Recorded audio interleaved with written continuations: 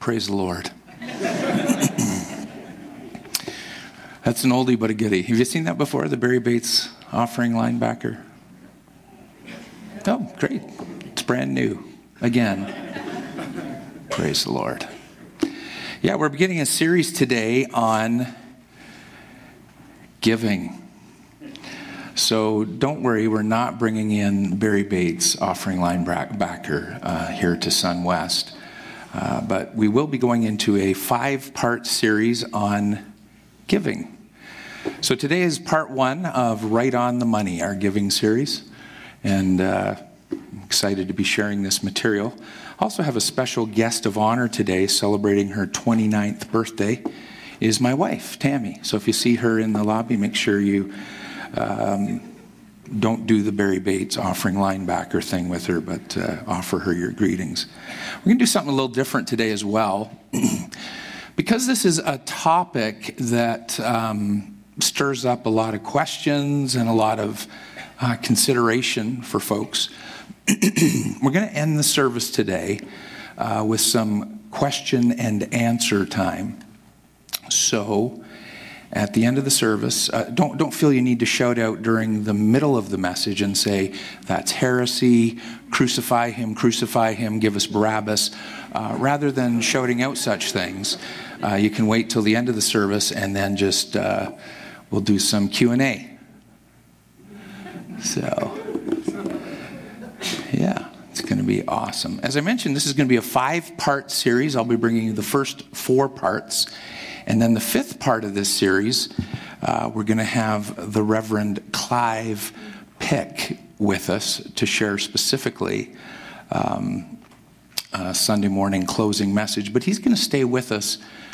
He's here Sunday morning, October 18th, but he's going to be here the evening of the 18th, 19th, and 20th for a little mini conference that we're having called the Next Season Conference, just to launch us. Again, we've just come through 20 years. How many of you were with us last Sunday for our celebration service? Wasn't that awesome? We're very thankful for what God has done in the last 20 years here at SunWest, and we heard from our founder and pioneer pastor, Willie Reimer. He brought a great word. And as we move into this next season, Clive is going to help us launch into that season as he wraps up this series. And then 3 evenings of special meetings. We're not going to kill you or wear you out. But we do have a gift for you. The first 150 people that register for that conference get a free copy of his book, Open Heaven. So, yeah, just thought I'd throw it out now so you could mark it on your calendars. That's the weekend of October 18th, Sunday, and then Monday night, Tuesday night. So this is part 1 of Right on the Money. I don't hesitate at all to talk about finances at a church level. I know at SunWest here we don't pass the offering plate, and we have a collection box just out in the back lobby. But giving is something.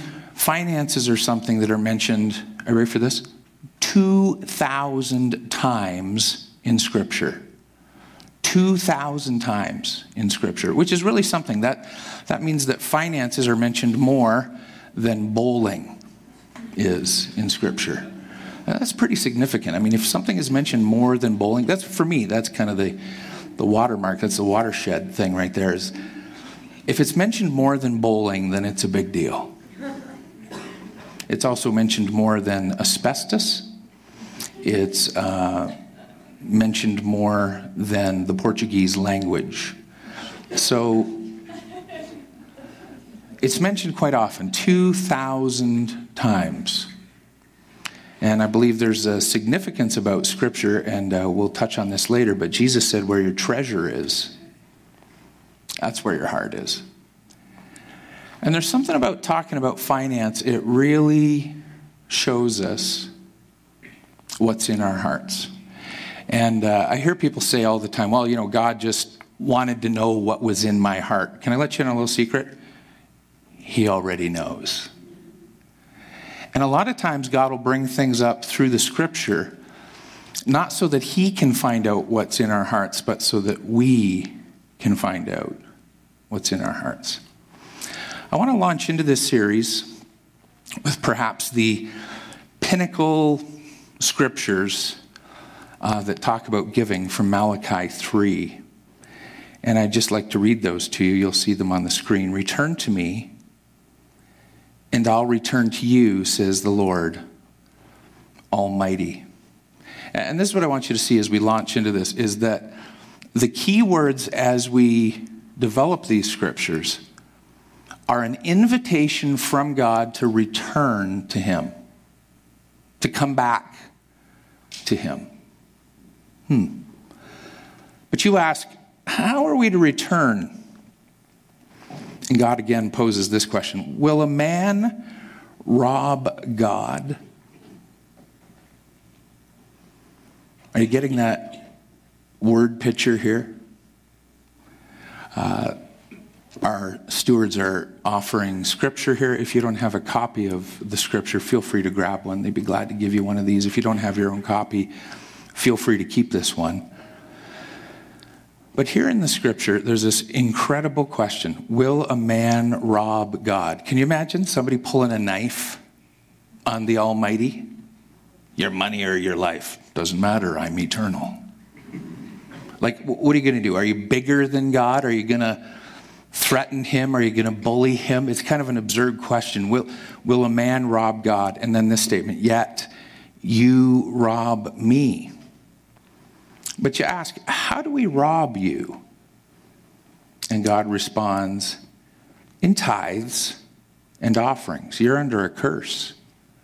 The whole nation of you, because you're robbing me.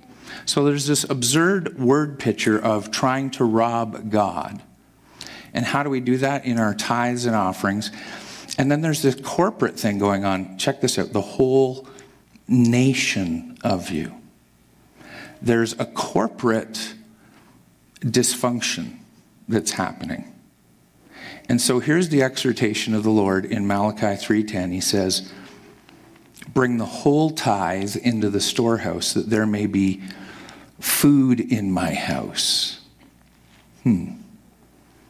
Test me in this, says the Lord Almighty, and see if I will not throw open the floodgates of heaven and pour out so much blessing that you will not have room enough for it.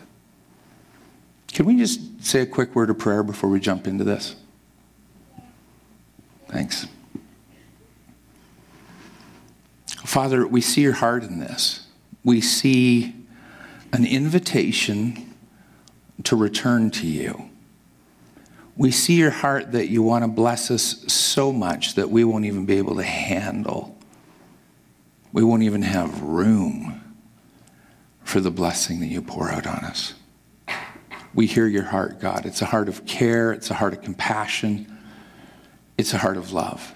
Father, would you help us this morning to let down our defenses where we've become entrenched, where we have our own way of doing things, handling our finances, handling our budget. We confess over our lives, even over our finances, Jesus is Lord. We invite you to come and breathe life into your church today.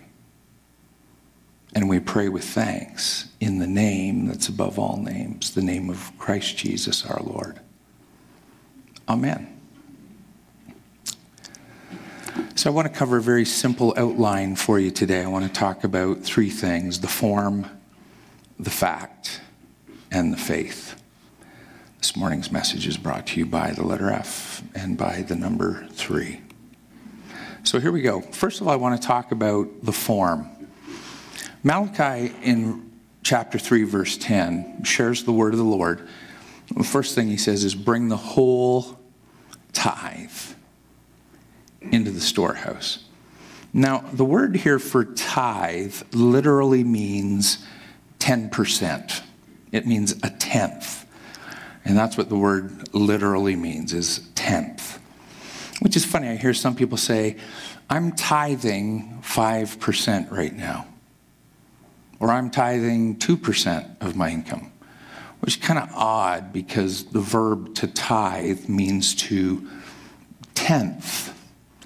So there's three things that I've learned about the mathematically challenged. One is they're not always exactly sure how to count. And number two is they're not quite sure what a tenth is. So those are the three things that I've learned about the mathematically challenged. But here, it's not just a formal expression of form. It's right off the top, right at the start. It's 1 out of every 10. I remember as a young boy, my parents used to give me $1 for my allowance. Students, it was made of paper. True story. I never got a loonie, not even one time. They didn't have those yet. They hadn't been invented. Actually, I used to get paid my allowance in wampum. Long story. But I would take that $1 and I would go, we had a variety store just a few doors down from our house, and I'd buy a chocolate bar for like 2 cents, and wasn't quite that cheap, but it was about, I remember chocolate bars being 15 cents, and remember them being 10 cents, and you get a soda and a chocolate bar for $0.25.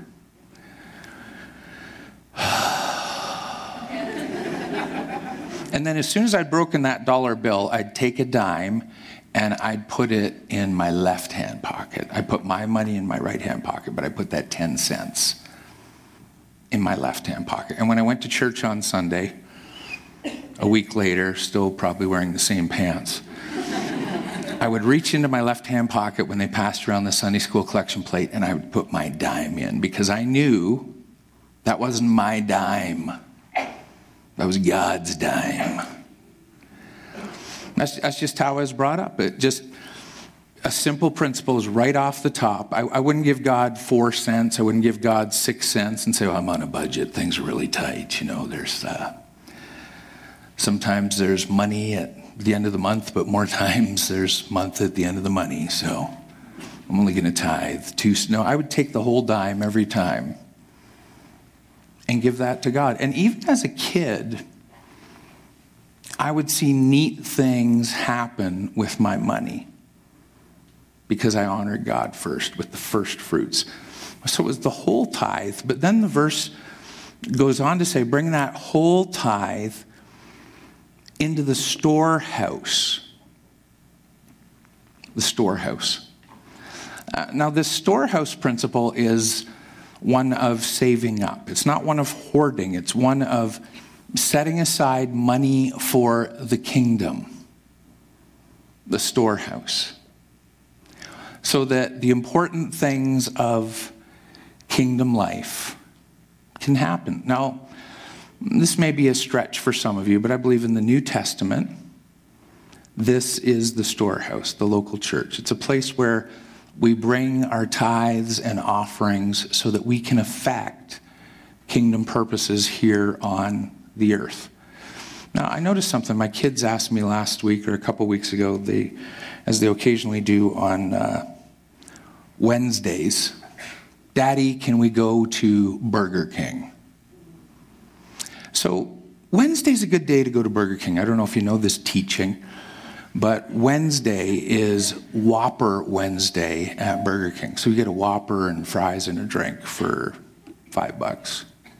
That's regular, I think, about $73. So it's a substantial savings. But as I go into Burger King, I notice, like if I ask for a Whopper fry combo thing, I don't make the request there, get the food there, and then walk out of Burger King, cross the road twice, and go over to McDonald's and pay there. You pay where you eat.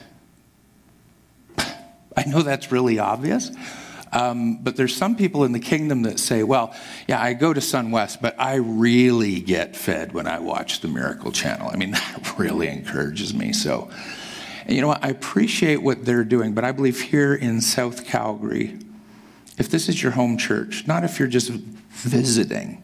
If you're just visiting and you have another home church and you're just visiting here, If you want to put something in the offering, God bless you, that's great. But I would encourage you, whatever your home assembly is, to bring your finance there as a storehouse where you store up money so that the kingdom of God can be advanced in your community. And then the third thing I noticed from Malachi 3:10 is this: bring the whole tithe into the storehouse. Here it is. That there may be food in my house. Food in my house. We're going to have a Q&A time later, but let me ask you a question now. Who is this food for?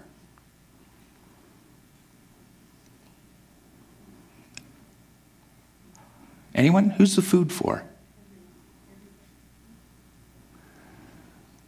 Everybody's a good guess.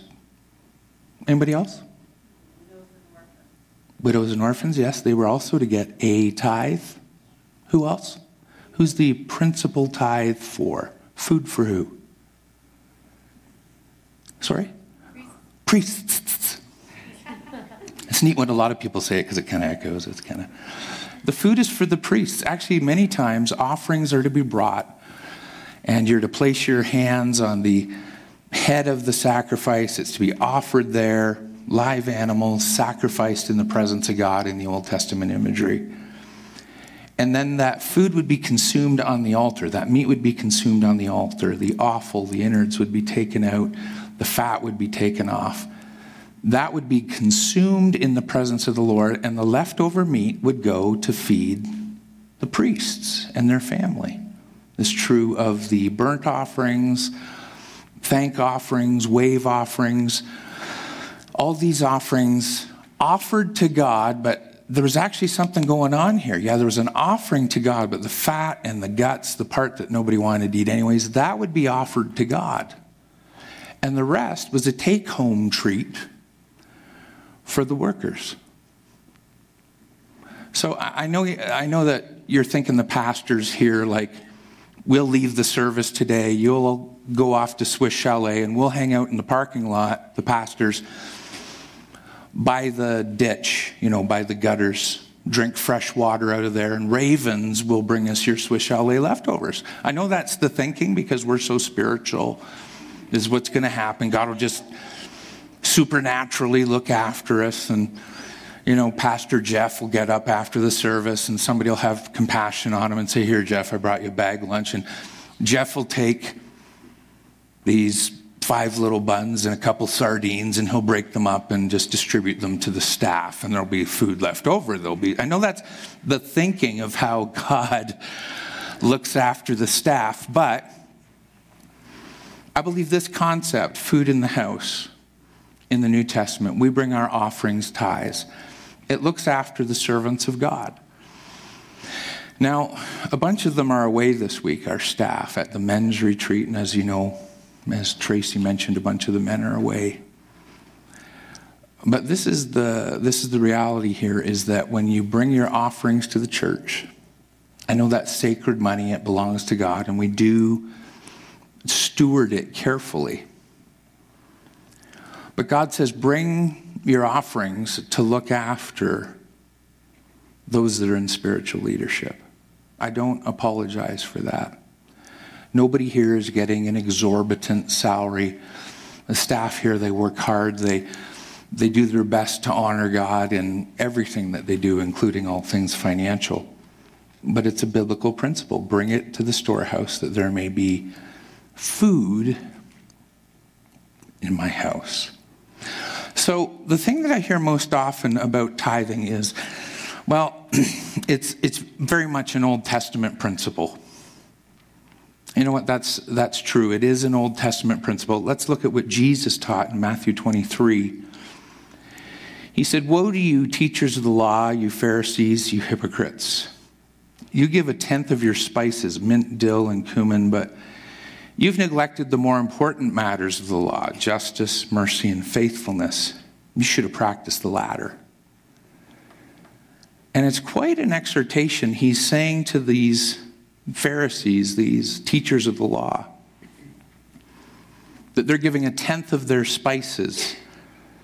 So you think about, have you ever seen mint?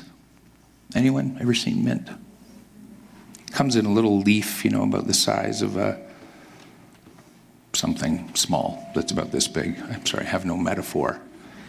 A triangular quarter, rectangular, diamond-shaped. Yeah, it's not a very big thing. But can you imagine you're harvesting your window ledge herbs and spices, and your mint plant yields 10 leaves, and you count off, okay, 1, 2, 3, 4, 5, 6, 7, 8, 9 leaves for me, 1 leaf for Jesus. And then the dill. How many of you have seen dill weed? I mean, this is even finer. It's like little whiskers, like little beard whiskers. Really, not that you would eat that. That'd just be gross. But you get these little dill, what do we call them? Sure, seeds. And these are really tiny. Again, like they're whisker size. Can you imagine counting off 1, 2, 3, 4, 5, 6, 9 for me and 1 for Jesus? But then cumin is also a seed, but most often we find it here in North America in a powder form. So can you imagine getting your tunneling electron microscope and counting off 10 little grains for you? It'd actually probably be better to weigh it. So 9 ounces for me, 1 ounce for Jesus. And Jesus says, you do that, you're so meticulous about tithing that you're counting off these little tiny harvests you get off your window ledge, but you've missed the big picture issues of the law, justice, mercy, and faithfulness. And Jesus says you should have practiced the latter, and he doesn't just leave it there. Look what it says at the end of the verse, without neglecting the former. Jesus, that is Jesus Christ of Nazareth, is commending the Pharisees, saying, you're so meticulous on the tithing.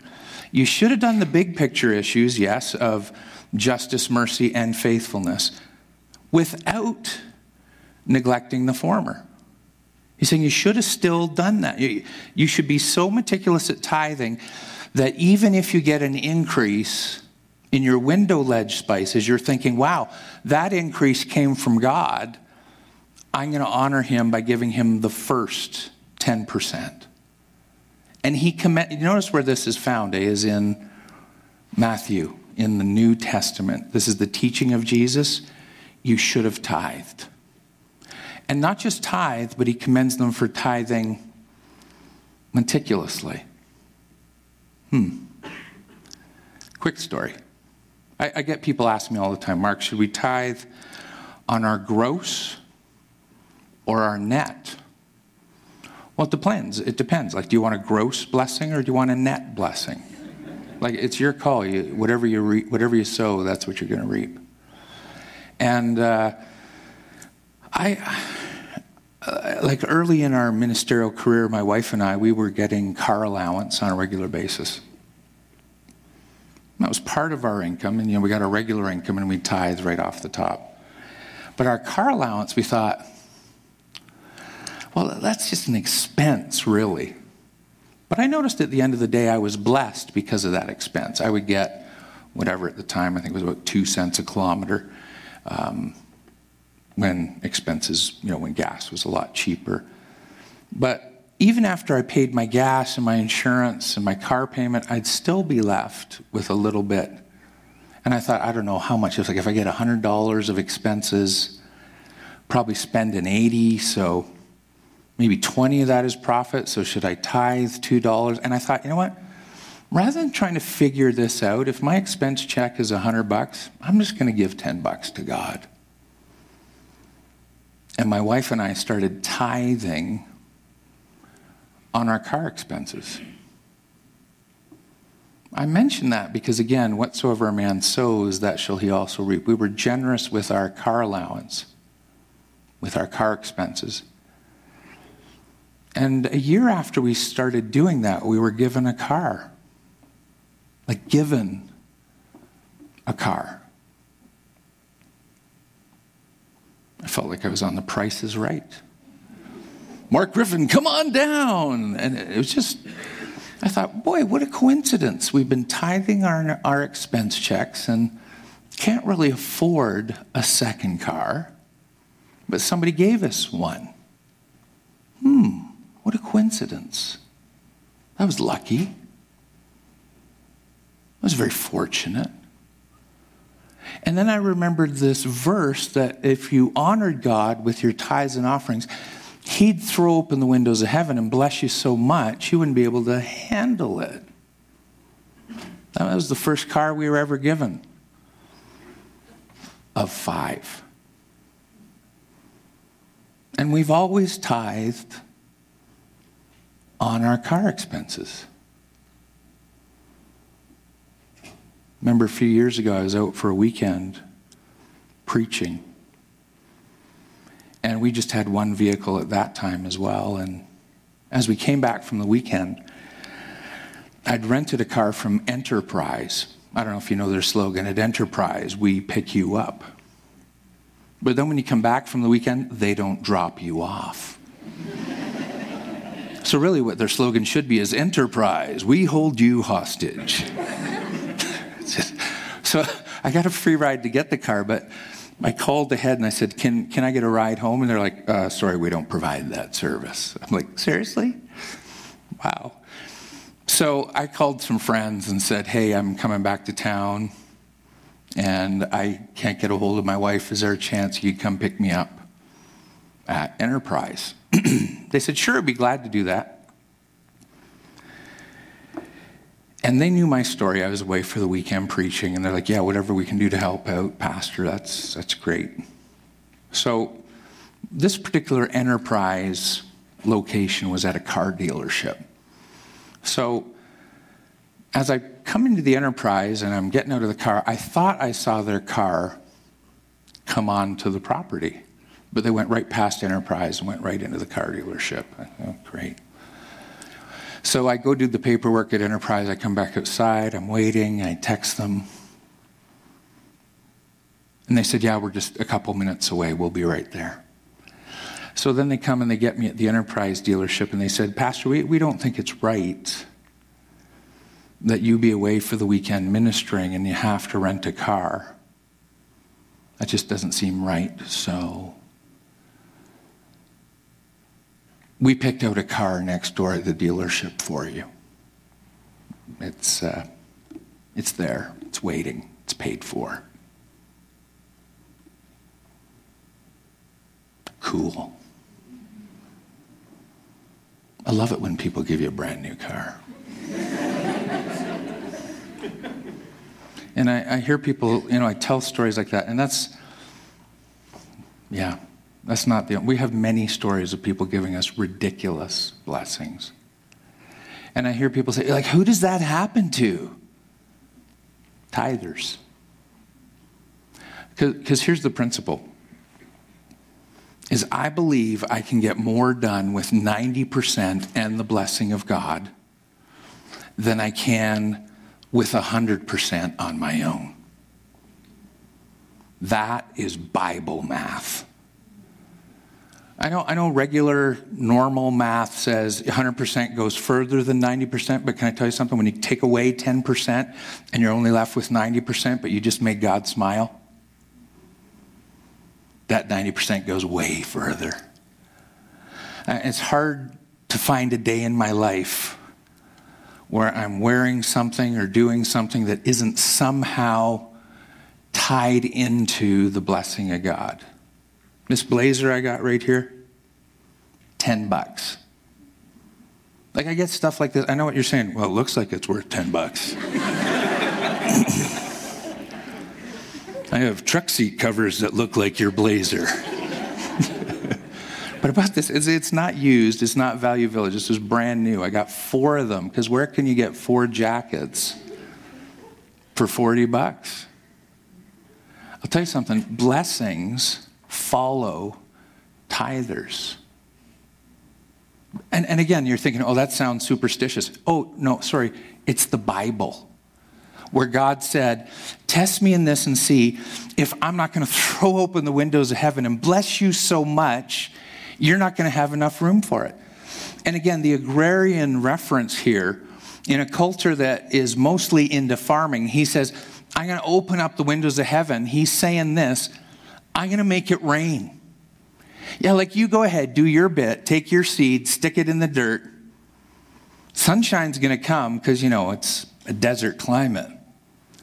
But the game changer is the rain, right? That's the one you're not sure of. You can count on the seed, you can count on the dirt, you can count on the sun, but the game changer is the rain. And I promise you, if you put me first, if you put 90% of the seed into the ground instead of 100 and take 10% of that seed and bring it to me, I promise you, I'll make it rain. And I hear people say stuff like, well, that doesn't apply to my life. Like, I'm in sales or I'm in gas and oil. And you know what? When prices are down, when the economy's slow, do all these hocus pocus, miraculous things, does that apply to me? I doubt it. Well, listen, if it applies about rain, it applies to you. Where God's saying to a culture that is primarily agrarian, I promise you, I'll make it rain. It doesn't matter what industry you're in. It doesn't matter what your family background is. It doesn't matter even if you're a pastor or not. I'm telling you, I promise you, if you honor God with 10% right off the top, not the leftovers, but right off the top, 10% God, it belongs to you, I promise you, he's going to make it rain. Even when oil is down to $42 a barrel, he'll make it rain. Because that's his word. I mean, you can take that to the bank. I've seen countless stories of people that have honored God. Listen, it's not just an Old Testament thing. It's not just Jesus in the New Testament. Again, some people get hung up on this Jesus thing and say, well, he spoke that before he died. Technically, it's not New Testament. And technically, it's not Old Testament. It's intertestamental. Jesus is in that in-between. So that promise is not really New Testament because he hasn't died yet for our sins. So let's look at what Paul has to say. Paul talks about the habit of giving. See how I did that with the nun and the habit? It's this thing she's wearing there. Tough crowd. Here's what Paul says. So this one's totally New Testament. Here's what Paul says. On the first day of every week, which in the biblical calendar is what day? Sunday. First day of every week, each one of you should set aside a sum of money in keeping with his income, saving it up, so that Paul wouldn't have to take a further collection when he came. So here's what Paul is encouraging. He's tying into this Hebrew tradition. Hebrews, of course, would celebrate on the seventh day of the week. They called it Sabbath. We call that Saturday. And then on the seventh day of the week, being the Sabbath, they would do the tithe thing. Then now as Christians on the first day of the week, they're setting aside, again, they've left the Hebrew tradition and now they're setting apart, check this out, setting aside a sum of money in keeping with their income. Another word for that is percentage. So again, you can argue New Testament, was it 10%? Was it 3%? It doesn't say they set aside a tithe. It said a sum of money in keeping with their income. I just want to suggest to you, people are creatures of habit. If they're setting aside 10% for their Hebrew tradition and they flip over to the Christian tradition, I suspect they'd just be carrying over the same tradition. So in the New Testament, it's not law. But in the New Testament, we get this implication where Jesus came and he just kind of went with the bare minimum and said, it was said long ago, but I say to you. Jesus was forever taking it a step up. The law said, but then I say. If they gave 10% in the old, how much more then would they be giving 10% or more in the new? I remember meeting a man about 20 years ago, very successful a gentleman. And he said to me, Mark, I determined long ago when I was making, $50,000, $60,000 a year, we would tithe. We would give $5,000 or $6,000 a year to God. Things were tight, but that's what we did. And then as our income grew, he said to me, Mark, I realized we could live off $70,000, $80,000 a year and live really well. And it was easy then to give $7,000 or $8,000 a year to the Lord. But as our income grew, Mark, my wife and I, we made a promise that rather than giving 10%, we would cap our income at $80,000 a year, and everything else went to God. I'm not saying this is Bible. I'm just saying this is what my friend did. His income grew, and God blessed him to the point where he's making literally millions of dollars a year and living off $80,000, adjusted for inflation. He still kept his household income under $100,000, even though he's making over $1 million a year. He was called into a situation to negotiate between management and the workers in a major company. They were on strike. And my friend was a sociologist, and he got called into this situation. And because of his negotiating skills, this company estimated they were losing several $1 million a day as long as they were on strike. And my friend goes in to negotiate a settlement between the union and management. They've been deadlocked, I think, for a month or two. And because of the favor of God on his life, because of his gifts and wisdom, just a short meeting, he walks out and they've handed him a check. The gentleman who had accompanied him to this meeting was the president of Compassion International. And his friend was there on site, this guy from Compassion, praying, God help our friend as he negotiates. And when he walks out, he's got this check in his pocket. And he comes to the president of Compassion and says, hey, they gave me a check while I was in there. And he puts the check down, signs the back without looking at it, and hands it to the president of Compassion International. The president looks at it, and he sees the check made out to this gentleman's name, a check for $1 million. And the president of Compassion International says, do you know how much this is? And my friend says, I don't know. And the president of Compassion says, it's $1 million check. And my friend says, great, that'll feed a lot of kids. Can you imagine? Can you imagine having that kind of money, that $1 million check doesn't even catch your attention? I know that's a fairly extreme story, but it's true, and I heard it firsthand. The lesson for me is when you honor God, He'll honor you. And go to the other end of the spectrum. I remember this lady coming to me. She's in the last church where I was pastoring. This lady was kind of rough background. Smoked her whole life, like a chimney. And you knew, because when you saw her, you could smell it. You could hear it in her voice. Hey, pastor, how are you? Just seriously, her voice was totally eroded. But I love this dear lady. I remember she came to me and she shared with me some of her struggle. She said, Pastor, I'm on a fixed income. I don't know how I could possibly afford to tithe. But you have told us time and again that if we honor God with our finances, God would look after us. He would bless us. So, Pastor, I don't know how it's going to work, but because the Bible says so and because you said so, Pastor, and I trust you, I'm going to start tithing. And it was tight for this lady.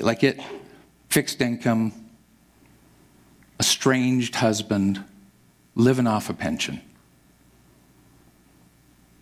I remember she came to me within the year of her beginning to tithe. And she said, "Pastor, you're not going to believe what happened." I said, "Go ahead, Gollum."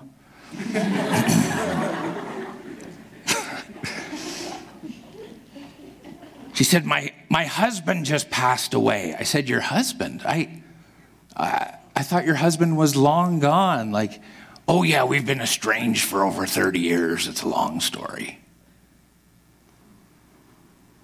She said, "When he died, I thought for sure that was the end of my pension. I didn't know what I was going to do. I tried to contact them, had some difficulty getting a hold of them. Turns out they're paying all his funeral expenses, which is great because I didn't know how I'd cover any of it. And I asked them, so with my husband dying, does that mean this is the end of my pension?" They said, "No, actually, you'll get his pension now." And this lady on a fixed income, all of a sudden, her income doubled.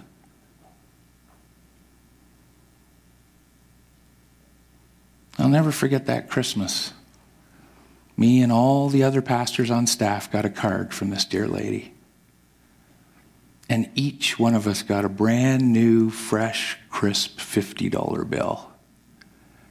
And she said, "I'm so excited I can finally do something to bless the pastors."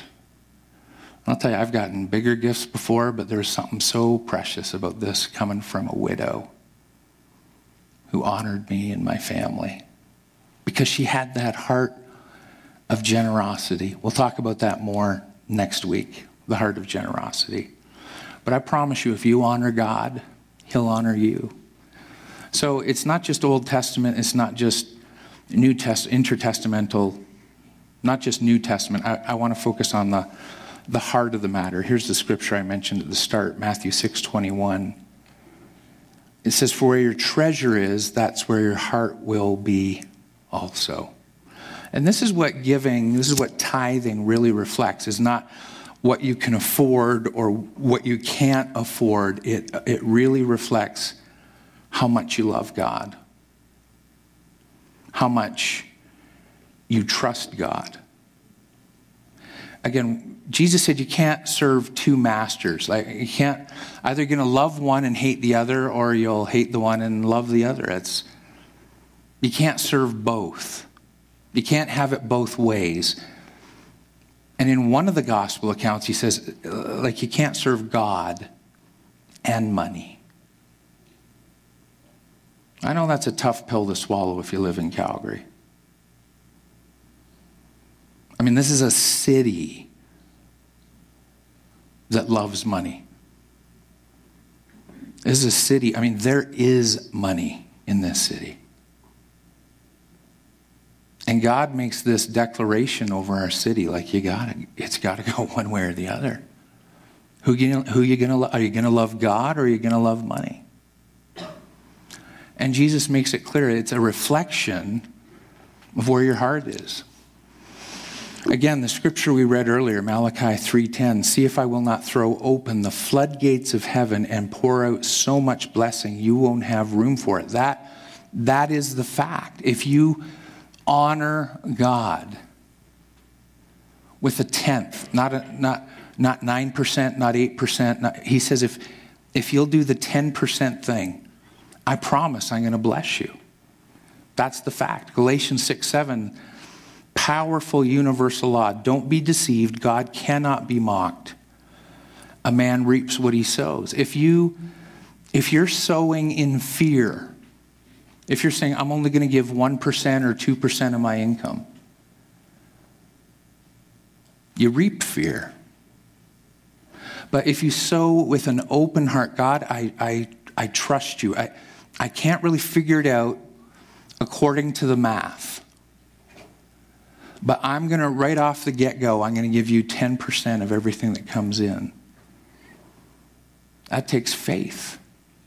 Faith is the polar opposite of fear.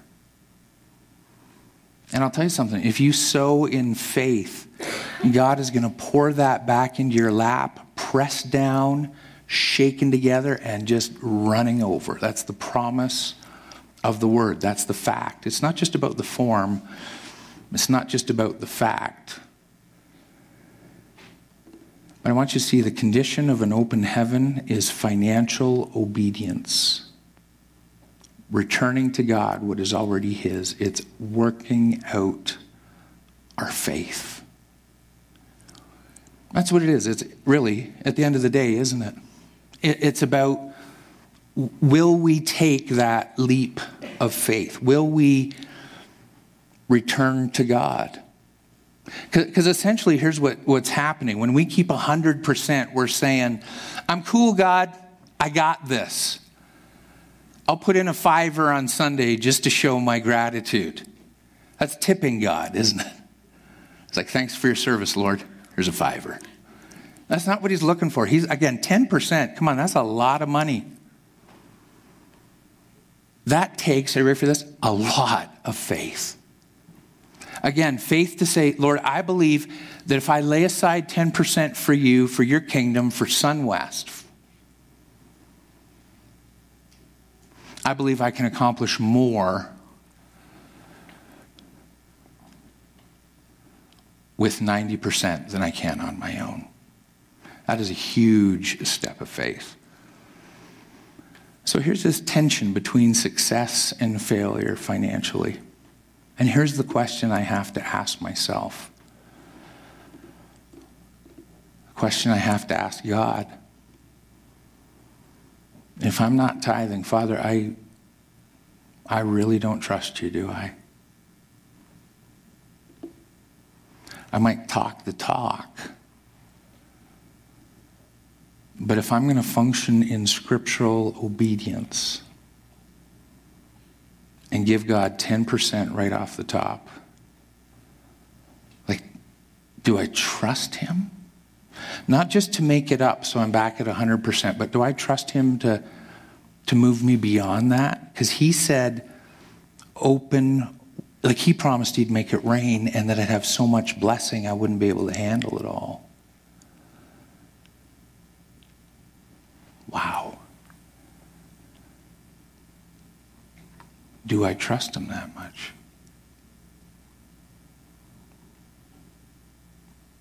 Do you?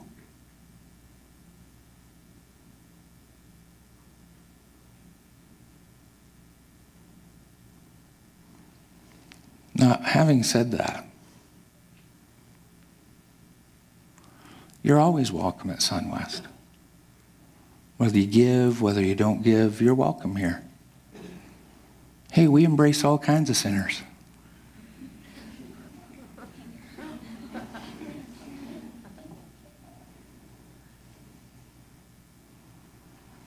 Can I be straight up with you as your pastor for a sec? Average churches in North America, 20% of the people do 80% of the giving. SunWest is very similar to that. If 100% of the people that call SunWest their church home, again, if you're new, if you're visiting, I'm not talking about you. Relax. But if you consider this your faith expression, your community of faith, if everybody had been tithing in SunWest's 20-year history, last Sunday, as we celebrated our 20th anniversary, I crunched the numbers this week, and to the best estimate I could give, if 100% of us had been tithing the last 20 years, SunWest would be sitting on approximately a paid for, not least, a $23 million owned facility. I'm just saying. Not that property acquisition is our end goal. So if I could translate that into church plants, if in the last 20 years everybody had been tithing, we could have planted debt-free 50 churches. That's a little sobering. Figure if every one of those 50 churches only had 100 people, that'd be 5,000 extra people in the kingdom here in South Calgary. Wow. Imagine that. Imagine that. 50 extra God-fearing, Bible-preaching, Jesus-loving churches in the south of Calgary. I don't know about you, but that excites me a little bit. Because we're still here. There's still a chance that 20 years from now, I'm not saying this is our goal, I'm just saying the possibility is 20 years from now, and I'm not saying any big church building focus, I'm just saying if we just tithed, if everybody in the room tithed. Look at that guy on your right. Is he tithing? That lady over on your left, is she tithing? Wait a second. You. If we trusted God, do you know what we could, and I'm just talking basic stuff here. Do you know how many kids, starving kids we could feed in overseas feeding initiatives, Mexico? Do you know how many houses we could have built in Mexico? Like, it's amazing when you think about the potential. People every now and then will ask me, hey, are we ever going to get a young adult pastor? We're going to have a visitation pastor again someday? Again, if everybody was tithing, and here's the issue, it's not about the programs, it's not about the buildings. I'm just trying to throw out some concepts that you can equate to. If we trusted God and did things His way, do you see what incredible potential there is to change this city? It's an amazing and wonderful thing if we just walked in simple biblical obedience, what God could do. So let me just say a prayer, and then we'll do some Q&A. Father, we hear your word, and we hear the stories, and we see the potential.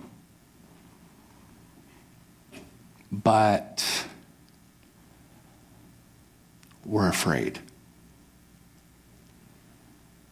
Because we've done budgets before. We've spent money before, and it seems there's never enough. So, Father, today we just come to you and say, please, would you help us increase our faith? Faith comes by hearing, and hearing by the word of God. We need your help, because by nature we are skeptical and sometimes even cynical. Help us, Lord. Help us to be people of faith, not fear. Help us to be people of courage who put you first in our finance, who honor you with 10% of our income, whether we're covenant community members or not. We're followers of Jesus Christ. Would you help us to seek first the kingdom of God and his righteousness, knowing that all these things will be added to us as well? Help us, Father. Help our unbelief, we pray. In Jesus' name. Amen. So by asking a question this morning, I'm going to ask some of you to just be courageous, because chances are if you have a question, there's somebody else that has the exact same question. And we're just going to take about 10 minutes before we dismiss you in prayer. Daryl, could you give me a hand with this? Ladies and gentlemen, Daryl Dreger from Shine FM. If you have a question, Daryl will be glad to take the microphone to you. If I can see you. So I have a question. I have known people, family members that have tithed faithfully for decades, 10%, who have not felt the reign of God. And I guess just what your thoughts are on how they would relate to this, feeling like they've been faithful, they've given, and not felt the blessing. Mm-hmm. That's a great question. Because I've been through the same thing, like my wife and I, ever since we were married. We've been faithful tithers, but I hear you. Like there's been seasons of unemployment. I mean, when you tithe on an unemployment check, there's still not enough for anything. And for me, it's like a long-term blue chip investment. I believe by and large, even when things stink, even when there's seasons of lack, season of unemployment, seasons of economic downturn, for me, I look at the relative picture. And I see people who are also doing great at certain times, and then the downturns hit, and the hard times come. And all I know is at the end of the day, like, again, I hear people, I've heard churches, I know even SunWest has done this, the money back guarantee thing, like try the tithing. And generally there seems to be an automatic blessing that comes. For some it's instantaneous, for some it's down the road. But I find long term, I'm blessed. A lot of it is perspective. Because if you live here in Calgary, you're in the top 5 percentile around the world. Even if you're on welfare, you're in the top 5% of wage earners on the planet. And just because you tithe doesn't mean you'll be healed every time. Doesn't mean there'll always be a big bank balance. But I do know if I wasn't tithing, I feel that, I mean, this is my interpretation, things would be worse. I mean, they might be bad, but that's just my feeling, is if I wasn't tithing, things would be worse. Is when I'm trusting God, that's never a bad move. It's not a guarantee for financial success, but he did promise he would bless me. But I hear that's a great question. Doesn't mean everything is going to be all roses.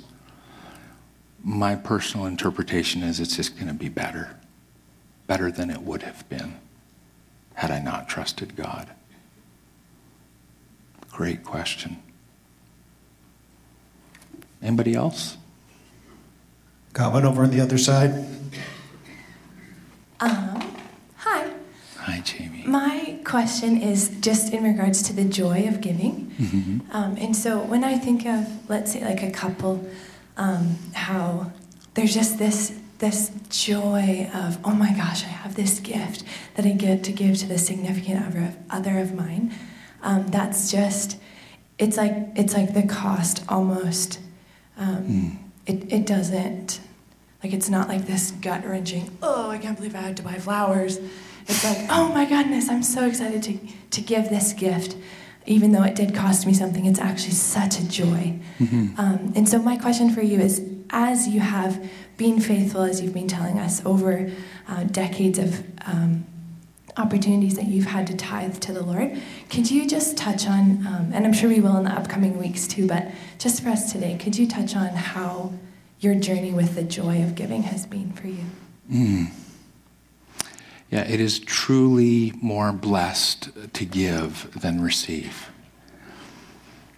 I find this metaphor of giving, there's the joy of giving, but the recurring metaphor in Scripture is that of, again, the agrarian culture, the sowing and the reaping. And I've found that as we sow, and then you get increase, the tendency right there is to just get selfish and say, ooh, look, I got a reward. I sowed something and I got a harvest. and then keep it all and eat it all. But this is where the joy comes in, is we don't give so that we can get. It's not a replacement for earthly selfishness. Okay, I'm going to give, knowing I'm getting a kickback. Like it's not perpetuating the culture of selfishness. And this is where the joy comes in, is when I give to get, to give more, this is where the joy starts to increase. And I mean, when my wife and I were first starting out and I was living off a youth pastor salary and things were so incredibly tight, and we would give anyways, and we'd see God bless us. That was cool, but as the return has increased and we have more opportunity to give stuff away, we give to get, to give, and then we get more, and then we give more, and then we get more, and then it's like this upward spiral of joy in our giving. And the more we give away, the more we realize you can't outgive God. I know that sounds kind of hokey or kind of cliche, but it's true. The more you give, there's this increase of joy. And again, I don't want to make this all sound like I'm just talking church here. I'm talking like a whole lifestyle. The more you learn to give, there's this greater kickback of joy, even if there's not immediate financial return. Like if you go out for lunch today and you're not a tipper, that'd be a good time to start tipping. Again, because those waitresses, I know some of them are working 5, 6, 7 tables, and if each table's giving them $10, that's a pretty good return for them. They really don't need a big of a tip. But here's the deal, is that might be a single mom. This might be the only 3-hour lunch shift she's working this week. And if you're generous with her, I mean, again, we don't know how far our money goes when we function in a biblical spirit of generosity. But as you do, I'm not just talking your church giving, I'm talking your whole lifestyle. The joy just starts to get out of control. It's like this covert operation you're doing. Where can I bring life and encouragement today through my generosity? And no one even has to know.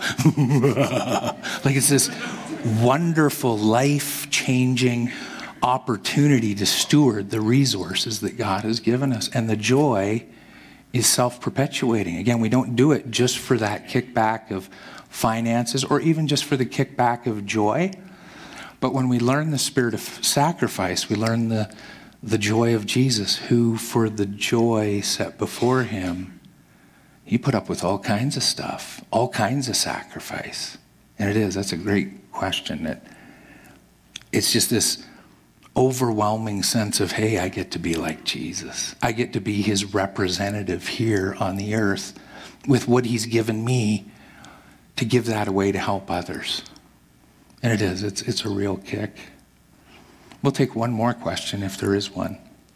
Would you say that when we tithe, God always returns it monetarily, or would you say when we tithe, sometimes he will bless us in other ways, whether it's through family or through just different areas in our life? Mm-hmm. I think God reserves the right to bless us how he would like to. Sorry? Can I respond to that? Sure. I felt God pulling on my heart for many, many years to tithe, and I never did. And my husband and I have been trying to have a baby for so long. And we had tried for 4 years. And the month after we started tithing, got pregnant. Wow. Boy, what a coincidence. Wow. So you sowed money and you reaped a baby, which has now taken all your money. That's what we call kingdom comedy, is what we call that. But what a powerful story. So was that a bit of a stretch for you to start tithing? A bit of stretch of faith? Yeah, and that's what I want you to see, is when faith is involved. Without faith, it's impossible to please God. Because anyone who comes to him must believe that he exists and that he rewards those who earnestly seek him. So yeah, you can sow finance, and sometimes you do. I think generally, you sow orange seeds, you reap oranges. You put apple seeds in the ground, you reap apples. But God said here in Scripture, if you bring seed, I'm going to bring rain, and I'm just going to make your life increase. And he blesses us with babies. He blesses us with health, blesses us sometimes with finance. God just delights in looking after us when we trust him. And can I just tell you something I'm working through is I've been praying into a situation for somebody to get saved. A very specific person. I've been carrying this in my heart for, 8 or 10 months. And this week, as I was preparing for the message, I'm already tithing. And then over and above that, I'll give to missions and different things, and those are my offerings. They're different. Tithes is the first 10%. It's not like I give 10% and like 8 of that goes to SunWest and 2% goes to this mission, and it's the whole thing. My tithe goes to SunWest, and then everything over and above that is an offering. But this week I felt specifically to make an offering for salvation. Like I'm believing, and it's not like this. Like I'm going to pay God an extra $100 so this person can get saved. For me, here's the deal: is I'm putting out a best expression, a best intention of faith, and I'm going to put my money where my mouth is. I'm sowing a seed. And I believe if you're in a situation where you name your seed and say, God, I'm going to start tithing, just believing that the relationships in my family are going to turn around, or God, I'm going to give an offering to this church or to this mission, or go ride my bike to raise money this afternoon for this missions agency. I believe if you name what you're sowing, I believe God will honor that. And again, I'm not saying we buy people's salvation or buy a healing. That is, because again, it's not by works of righteousness that we've done. It's just according to his mercy. So when I sow a seed of faith, I say, God, this is just my heart. I'm just putting it out there. Would you hear my prayer? And I'm just putting my money where my mouth is. Again, not trying to buy the favor of God, because you know what? He already loves me. He already promised to open the windows of heaven. And can I let you know one more secret? My understanding of this opening the windows of heaven thing is if at SunWest today, 20 to 30% of us are tithing, I believe the windows of heaven, this is just my interpretation, I believe the windows of heaven are open 20 or 30%. And I believe if 40, 50, 60, 70% of this house started tithing, I believe the windows of heaven over this house would open 50, 60, 70% of the way. Because it's a corporate promise. And if you're here today and you're not tithing, again, we accept you. We bless you. But I'm sorry, I cannot promise you the full blessing of God that he has in store for you. Because there's something so sacred when there's a corporate expression that says, God, not just a remnant, not just a few of us, but we as a body are working towards a place where all of us are trusting you with all of our heart, soul, mind, and strength. So I want to invite you today to really give this prayerful thought and consideration. I know some of you have been a part of this community. You've served, you've baked casseroles, you've visited, you've loved, you've set up, you've torn down. And again, we appreciate you tithing your time, your talents. But would you also consider jumping in with us financially? Because God asked for our finance. And again, can I say as a church, you guys have done incredibly well. I bless you for your faithfulness. I bless you for your consistent giving. Those of you that are on automatic withdrawal out of your bank account or off your Visa every week or every month or twice a month, whatever you do, bless you for your faithfulness.